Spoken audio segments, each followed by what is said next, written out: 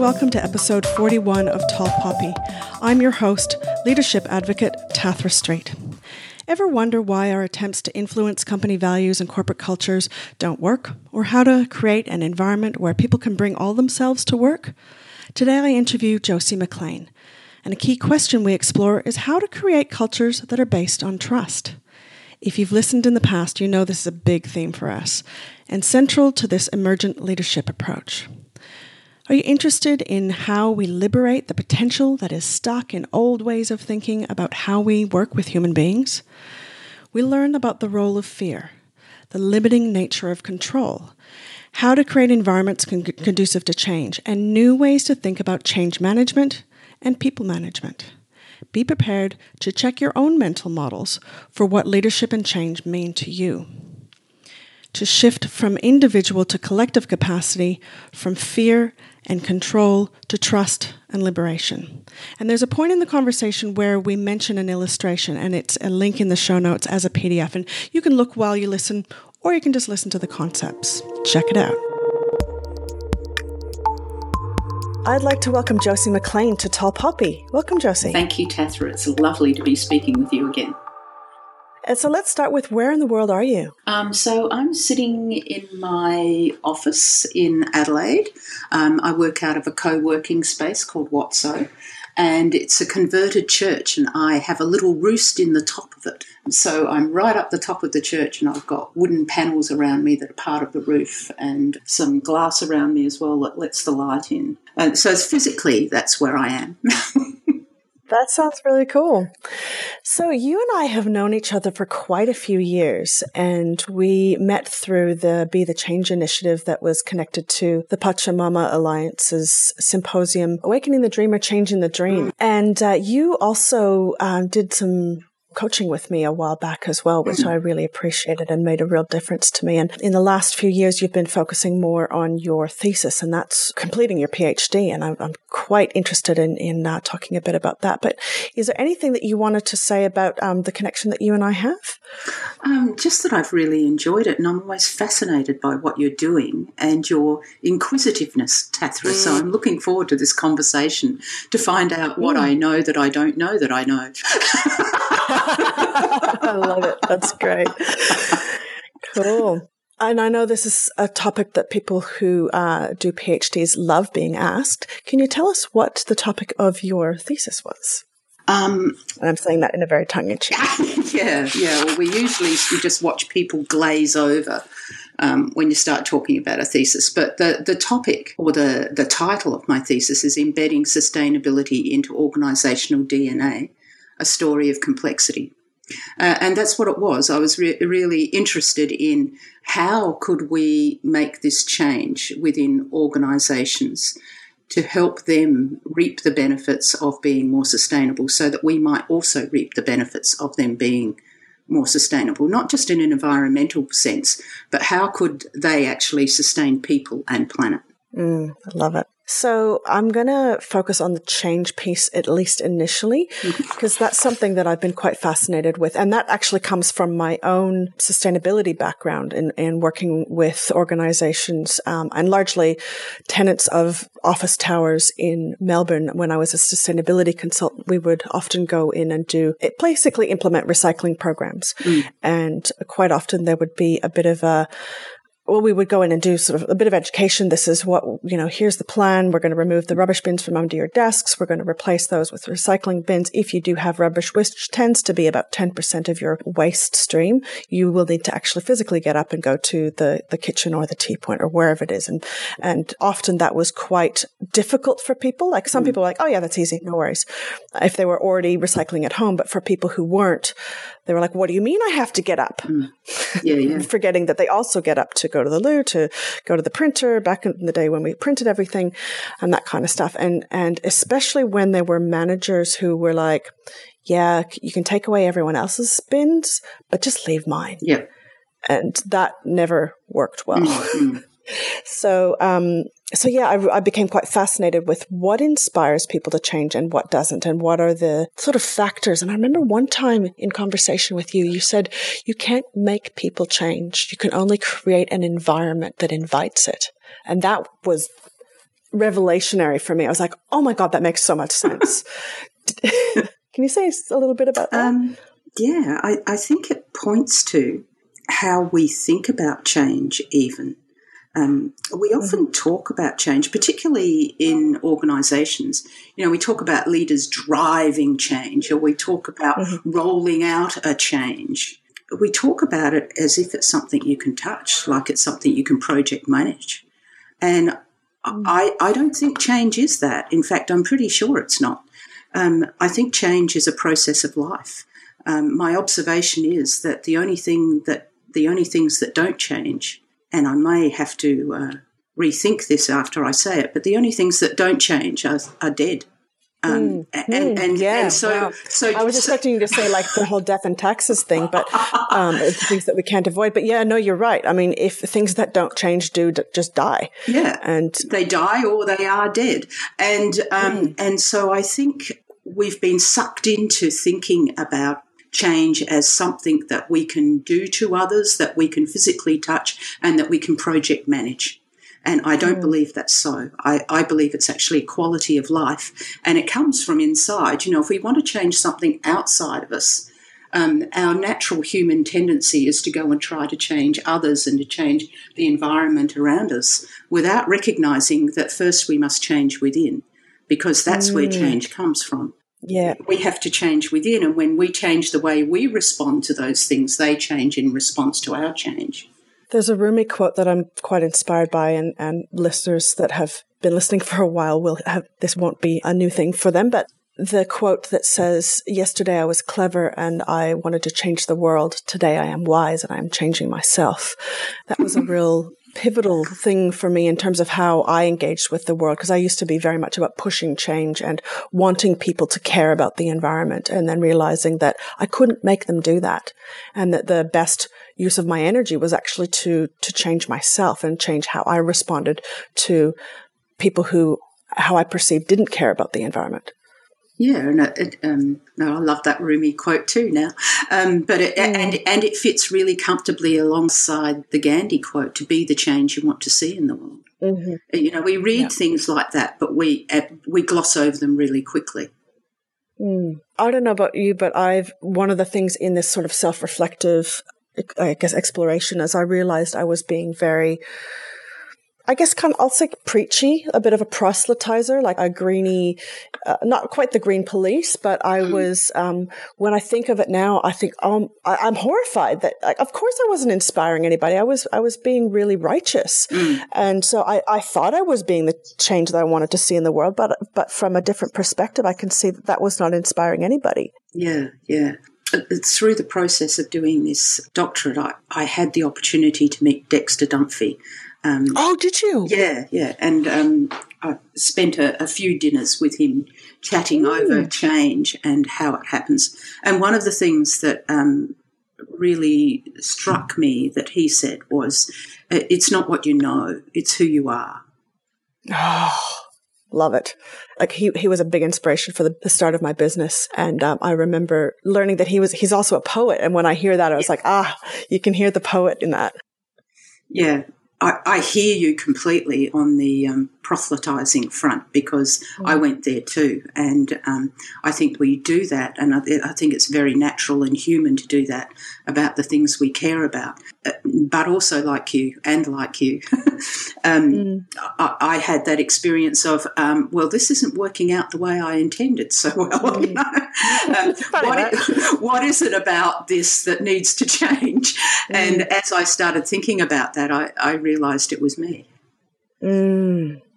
Wow. And I don't hold myself up as any saint or angel in that area. I'm completely a work in progress, and there are many demons of my own that I encounter and face as I work with people in the change space. So I'm not pretending to be perfect in any way. Don't take me the wrong way. Well, and I think that's, for me in facilitating change, that vulnerability and being able to acknowledge our, imperfection is a big part of creating that space for people to be vulnerable, for people to face their own demons and realize the resistance we have to change. So yeah, it doesn't surprise me that's to hear you say that, because I also have a tremendous amount of respect for you and the approach that you take. And so yeah, I'm really interested to hear more about what it was that you explored in your thesis and what it was that you found. The first thing I explored that's not in the thesis really, but a really important part of the journey to mention here, I think, was that my intention was to find out how I could change CEOs so that they could all be like Ray Anderson. Great. I'd love to have more of people like him. He was such an inspiration. It was my first meeting with Dexter Dunphy where I explained that to him, and he looked at me for a while and then he burst out laughing. I hope he doesn't mind me saying this. And he said, "So you want to play at being God?" Oh, wow. And I thought, yes, please. But the more I explored that, the more I recognised that actually it's not just leaders that need to change. In fact, many leaders try to change their organisations and fail. And many leaders try to change society and fail. And that's because they're dealing with a culture that is existing within their organisations and also within their societies. So there's two layers of culture that are not independent of leadership. And so leadership tries to influence the culture, but the culture really strongly influences the leader. So who's following who, and how do you intervene in a way that enables that relationship to change and evolve, or the outcomes of that relationship to be different? So that's really what I started to explore in my thesis. It became a look at leadership. How do we need to lead? What might that look like? But also, how can we actually influence that culture? And specifically, how can we influence the culture in a way so that it nurtures people and planet? So it becomes, as Dexter Dunphy and his colleagues started talking about, a sustaining organisation, not just sustainable in an environmental sense, but actually one that recognises its interdependence with the world around it, its interdependence with the community it's embedded in, with the natural environment that it's embedded in. So what's coming to mind is Reinventing Organizations by Frederick Laloux. Yeah. And that whole sort of green stage. And I feel like there are some organizations but it just feels like, quite rare. Or do you know what I mean? Yeah. I think there are organisations and they're really hard to find. But what I found here was one CEO who was really interested in exploring how his organisation could make that shift. And I think it does link with the teal organisations, which is underpinned by an understanding of the stages of development and integral theory as well. So I didn't set out to explore the relationship between what I was doing and the stages of development.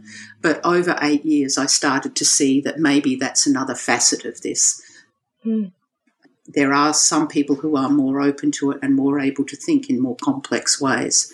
And maybe that is the stages of development. I rubbed up against it a little bit, but I didn't explore it intensively. Yeah. So tell me a little bit more about what you discovered through the process. I discovered a lot about myself.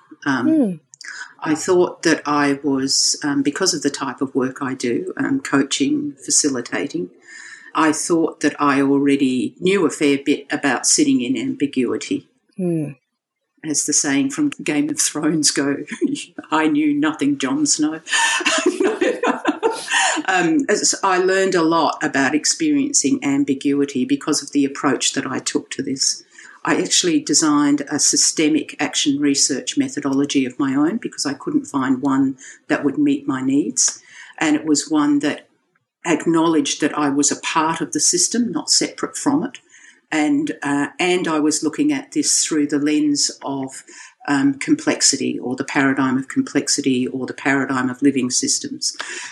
So I won't go into the detail of what took me there, but that paradigm is one where you might be able to influence the system, but you absolutely can't control it. And so I was just interacting with it and trying to use some principles from my understanding of how complex systems work in order to work out how to interpret what I was seeing and also what to do next. So that was one element of learning was just about myself. And that was a huge element. A second element was really the importance of allowing people to bring their whole selves to work. Wow, I love it. So we explored a process of envisioning that Donella Meadows inspired within me. And that really touched people's deep personal values and opened up a discussion within the organisation around, are we allowed to bring our personal values to work? Yeah.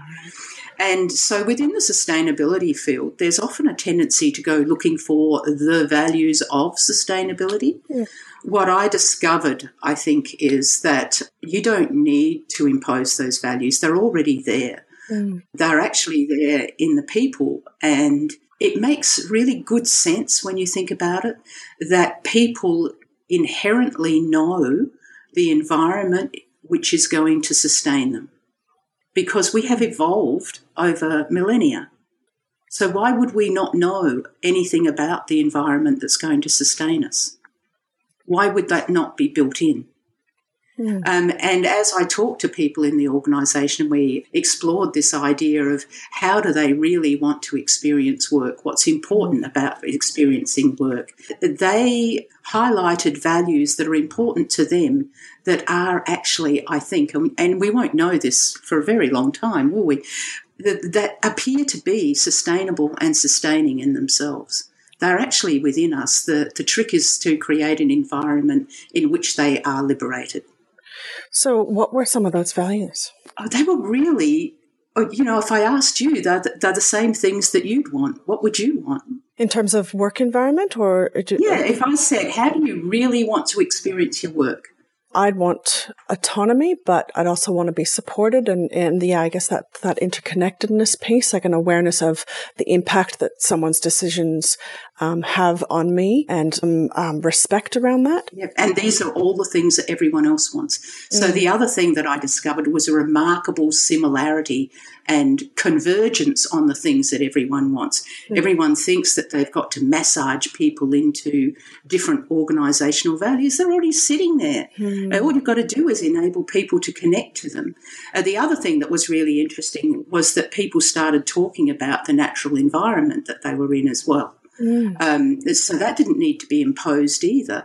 They already want greenery in their offices. They want to be able to see outside. They want a nice natural environment around their office. They want clean air. You don't have to impose these things. They already want it. So I guess one of the major learnings was, how can we create an organisational human environment that actually liberates these things instead of keeping them chained up in the corner? So do you have answers for that? As far as yes, I do. Good, excellent. Because when I think of that question, I'm kind of like, well, yeah. Anyways, so what were the answers that you discovered? Part of it goes back to the way we think as managers and leaders we should behave, and the way we've learned to think about management and managing other people. So when you think about management, most people start talking about scheduling, organising, controlling things. And I think it's actually those structures we build around to manage, organise, schedule and control things that get in the way of people being liberated. So how can we reframe managing people in a way that sets them up for success and sets the organisation up for success? And I think a lot of that work is already sitting there. And, we've had lots of manager as coach programs and leader as coach programs within organisations teaching these skills to managers. But I think there's also some other expectations, and this does link into the work of redefining organisations, the Teal organisations. I've forgotten the gentleman's name. Frederick Laloux. Laloux, yeah. This does link into his work. How can we actually trust people instead of feeling like we have to control them? How do we create management systems of trust? I think that's all wrapped up in this too. So this is a heavy cultural piece in a sense, that organisations have by and large developed their structure from a military concept initially, and then the industrial, production lines of mass industrial production.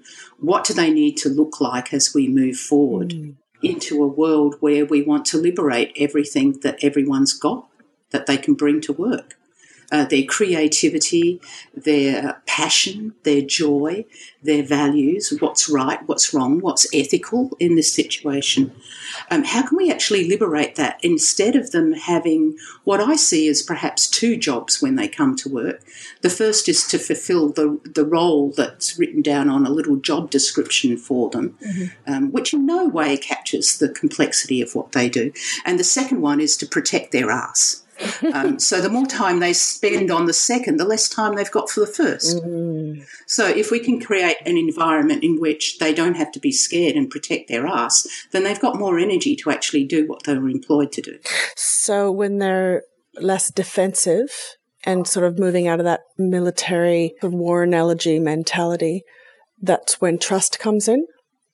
And I wonder if that's where the vulnerability piece comes as well, because to move from control to trust requires courage, requires vulnerability. The takeaway from me in reading Reinventing Organizations was, cool, really excited about helping organizations move towards this, but most people aren't there yet. They're not interested in moving from control to trust, or they are in name, but when it comes to actually doing the personal work to do that, bit of a different story.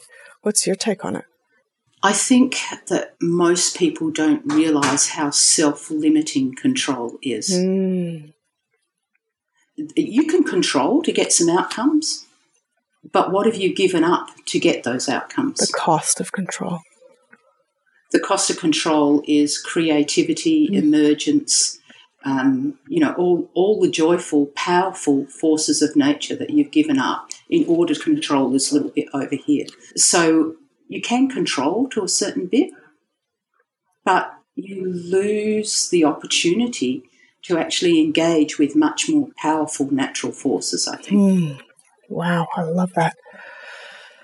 So what do you think it's going to take for us to move from that control paradigm to the trust paradigm? Well, what I discovered in this research, that doesn't really answer your question. That's okay. What will it take to move from control to trust? LaRue's book would suggest that it's a stages of development thing, that if you've got a CEO that is at a stage of development that's strategist or higher, teal or higher, then they are people who will understand that they can trust the system to manage itself. I guess I'm curious though, like if they're at that level, awesome. But how do we get them there? Is it a matter? Which takes us back to Dexter Dunphy's comment. So now you want to play golf? Of course I do. Which is the entire cycle that I went through, But the thing that stands out for me, I'm very interested in your thoughts on this. Coming from a sustainability background, seeing the writing on the wall, seeing whether it's climate change or environmental destruction or population pressures, whatever it is, how we're using technology and not using technology. There are very real survival and not survival implications for how we be in the world. And if we don't move from control to trust in time, we might not make it. That's the logic in my head. In this particular worldview, I recognize that there are other ways of looking at it, but when I look at it through that lens, yes, I want to play God. Yes, I want to move this along. I want to influence that shift from defensive, controlling, military-style ethos to life-sustaining, trusting, human, and people and planet longevity and sustainability. So the research, and I'm not a stages of development expert, so you might want to inquire into this with someone who is.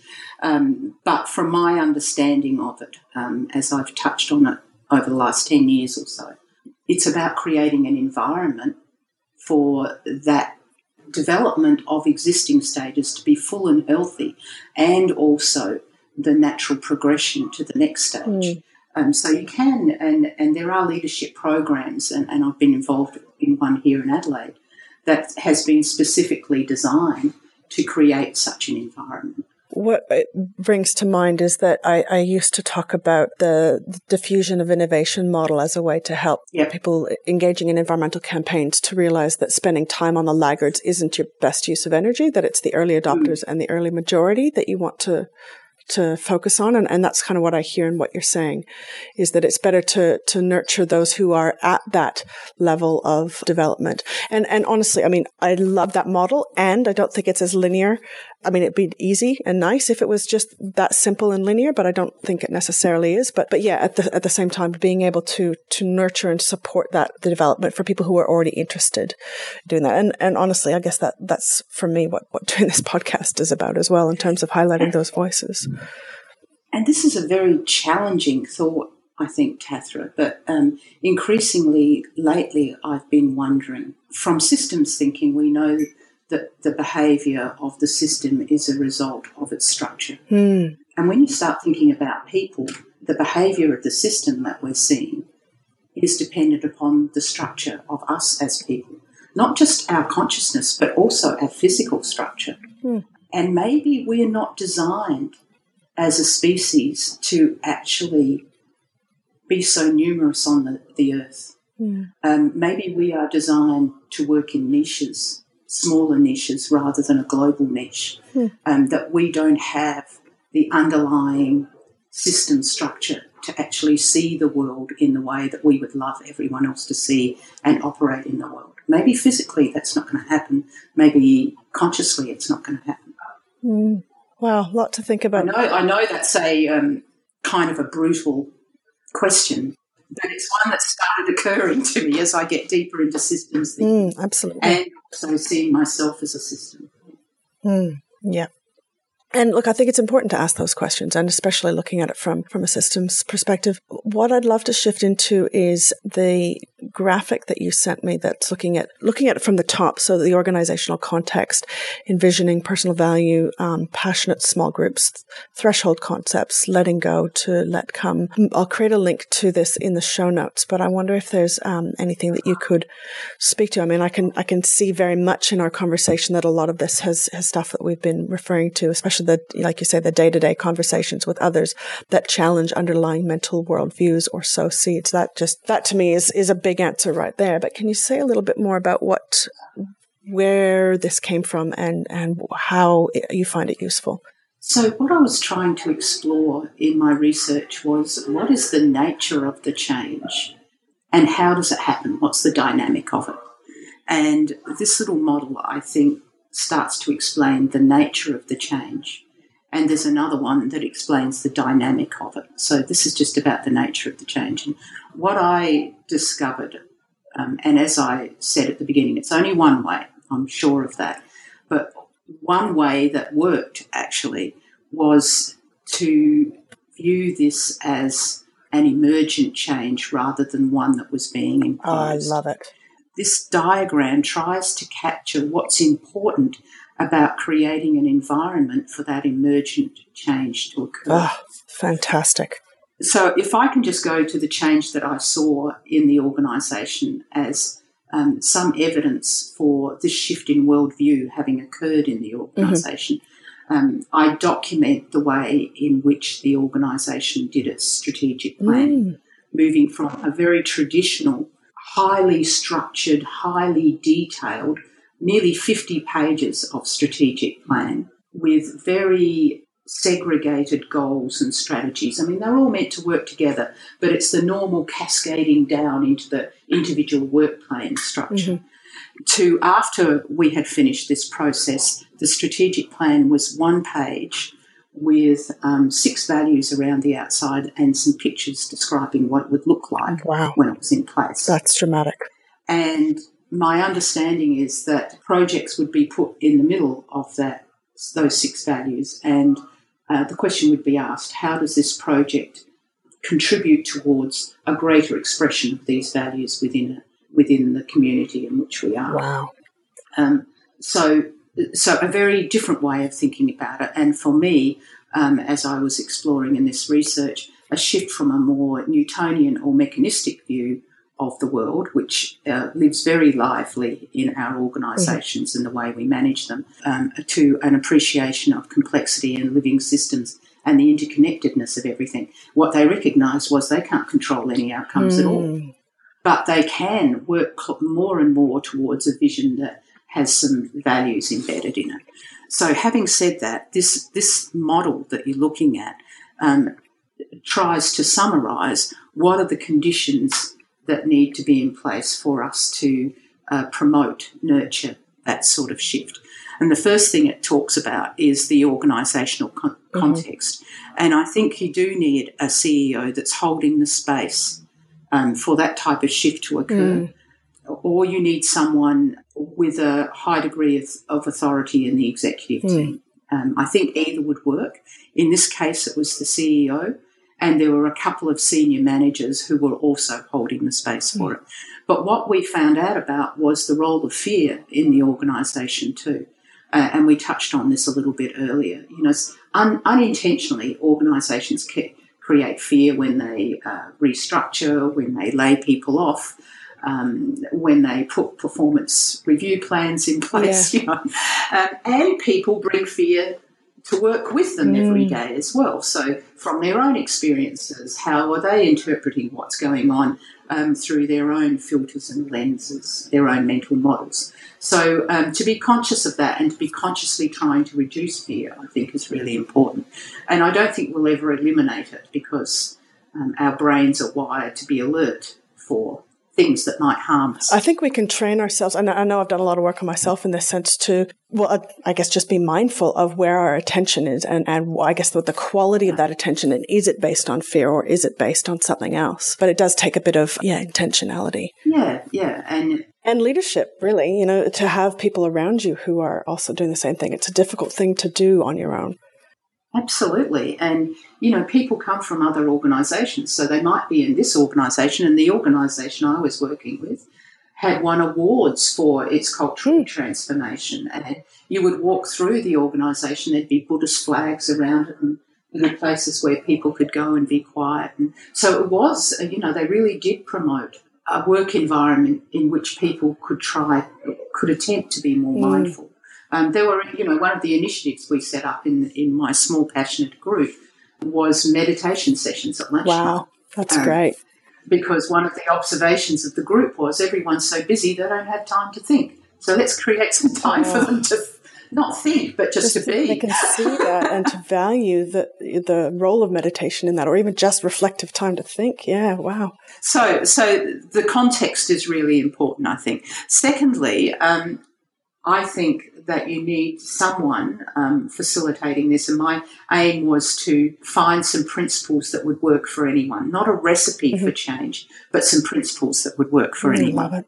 And I think the fact that my worldview was already informed by complexity living systems, however you want to describe that paradigm, and I was consciously operating from that, and I provoked people to think within my small, passionate group, to think from that framework and to question their own mental models, deeply held assumptions and beliefs. That was the source of the seeding of the emergent change. I didn't go in there with a plan of what they should look like. I just went in with an intention that we were going to promote this shifting worldview in some way. The second element about the facilitator, or, you know, whoever's leading this, I think who they are and how they see the world is really important. And what that leads me to think of is, you know, all the talk about, you know, you can hire for skills, but really hiring for fit is more important, and that perhaps hiring for worldview would be, you know, and values would be advice for people who are wanting to create an organization that, you know, they really need to bring in people who can hold the space, can think of things from a systems perspective and have an appreciation for complexity. Yeah, if you want to go straight there, I think that may be true. I'll have to think about that a bit. So the other elements in this little diagram, envisioning, was the process that I used, and that's actually a published article online if people want to go and have a look at the process. Yeah, I'd love to put a link to that in the show notes as well. But what I found from that was that we were able to liberate personal values, and this was very much within the small, passionate group. So you know how often we approach change processes and we create a team of champions who are out the front. They create the plan and then they roll it out. My approach was very different. This was an invitation to people who might also be interested in sustainability and interested in how their organisation could become sustaining, whatever that meant to them. And I didn't even define it. I just used that invitation in an email and said, if you're passionate about this, come along and be part of this group. And we set this small group up. It had about 20 people to start with and about 5 to finish with after 2 years. But people just came from anywhere in the organisation because they were interested in this. We actually ended up, and what was most fascinating for me was that there were no executive who were interested enough to come along. The CEO actually deliberately stayed away from it. And I created a feedback loop with the executive and the CEO. And it was within this small, passionate group that we talked about what might this look like, what might this mean for our organisation. And we all became incredibly frustrated at different times over the 2 years around no action coming out of this little group. In fact, we became invisible. Yeah. But what we did notice in hindsight was that they were having different conversations. Because of the conversations we were having in this small group, they developed greater confidence in their ideas. They developed greater confidence in each other. So when one of them actually challenged something in the senior management group, the rest of my small, passionate group members rallied in behind this person, and they created a conversation that was very different because of the relationships that they had with each other. So I think Margaret Mead was right. Never underestimate the power of a small, passionate group. Indeed, it's the only thing that ever has changed the world. Yeah. And then through the research, I also discovered some threshold concepts. Threshold concepts are ideas that when you come into contact with them, you are never the same again. Some of the threshold concepts, I'm just trying to look up my little... so some of the threshold concepts were just around the idea of mental models. Can we become aware of our own mental models? How can we ask questions to bring other people's mental models out into the light of day, their deeply held assumptions and beliefs? Another one was around the idea of complexity and actually exploring the world of living systems and how they behave. And another one was around the term sustainability. What does it actually mean? Because people had a very environmental focus on that in the beginning, and then after 2 years they had a much more integrated, much broader idea of what sustainability meant to them. That included the culture of their organisation. And the last one was this idea of letting go to let come, which comes from, many people would recognise it from the work of Sharma and Theory U. That was a practice that this group really developed. I knew that sounded familiar. Together. Yeah. And the last little bit is around the conversations, and they weren't planned conversations. They were just conversations that came up in the shared context of being at work with other people. There's so much there that I would love to explore more deeply, and perhaps another time we'll have the opportunity to do that. And I'm going to make sure that there are links for people to be able to connect more to your work if they're interested in finding out more. Before we go, just a couple of final questions. What does leadership mean to you now that's different than earlier in your life? The classic answer to that, I think, would be the shift from knowing to not knowing. But I think the other thing that I learned from this research is that it's not an individual capacity. It's actually a collective capacity. Oh, wow. I love that. Distributed leadership isn't just us all being individual and exercising our own leadership. I think it's actually a collective capacity that it's moving towards a shared vision of some sort. And genuinely shared, not shared because some leader has told them what it is, shared because it comes from their hearts. Wow, that's really powerful. I think that really speaks what I have been thinking for a really long time. I think that's a bit of a, what do you call it? A threshold concept for me. It might be. Absolutely. I don't know. I think so. And finally, if someone came to you with a change initiative or wanted to, write a book, do a thesis, start a business, but they were aware that there was both internal and external barriers, what advice would you have for them? I think what I've done has just been to follow what I'm interested in and to continue just following that learning path. I think that's what it's about. You just follow what you're interested in. I mean, we use this word passion, but it's curiosity. It's what am I interested in enough to actually invest myself in and follow that path. A lot of us have been taught to not do that. So, and I guess that's one of the internal barriers. We've internalized this, I can't follow my passion because I can't make money at it, or it's just not socially acceptable, or whatever. So when people are dealing with that kind of internal, perceived external pressure to not pursue that and not follow what really lights them up, what would you suggest? That they examine why they think they can't do that. It's just an assumption. I like that. So I'm not a rich person in a monetary sense. I have enough, but I've had a wow of a time. Is there anything else that you want to say to our listeners before we finish up? Just thank you for listening and for an interest in what I've been talking about. I really appreciate it. Sometimes I feel like I might be the only person in the world interested in it. Oh, definitely not. I've been waiting to have this conversation for... Which is a bit depressing, Yeah, well, I've been watching your progress and just what you've been sharing for years, and I've been waiting to have this conversation for a very long time. So I'm really thrilled that we've finally been able to have it and we get to share it with the world. Thank you. I really do appreciate your interest. All right. Well, thanks for being with us, and we'll talk again soon. Thank you. Bye-bye.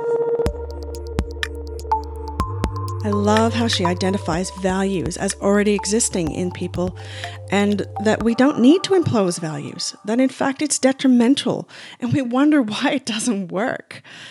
We can put to rest the idea that we have to, as she says, massage everyone into the company values. They already exist, and it's about liberating them, enabling people to connect with them.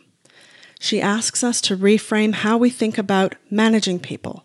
It's our thinking about what's expected. And I'd add, drawing on old traditional models of management and leading people that keep us stuck. She offers a refreshing alternative that just makes so much sense. So what are you taking to heart? Do you work in an environment where you're trusted or where you trust others? What can you do to bring a greater sense of trust to the environment? And what is your environment doing for making change initiatives work or fail? And what can we do to liberate the values of the people who dedicate so much of their lives to our workforce? And I really love that idea of threshold moments. Are there any threshold moments for you in this? She says that the cost of control is creativity, emergence, and the powerful natural forces of what human beings have to offer. If you want to find out more about Josie McLean, it's all in the show notes, and you can also find it on the website, tathrastreet.com/podcast. Thanks for joining us and for being on this amazing journey called Tall Poppy. I just love having these conversations, and I'm so glad to share them with you and to be joined by people from Sweden, Japan, Canada, Germany, Croatia, France, Trinidad, and Tobago, because we are changing the face of leadership, one conversation at a time, challenging how we lead in business, work, and life. So once again, thank you. And feel free to connect to me on social media, and feel free to sign up for my very infrequent newsletter, find out more about the Changemaker Project, and find past and future episodes of Tall Poppy. We'll catch you on the flip side.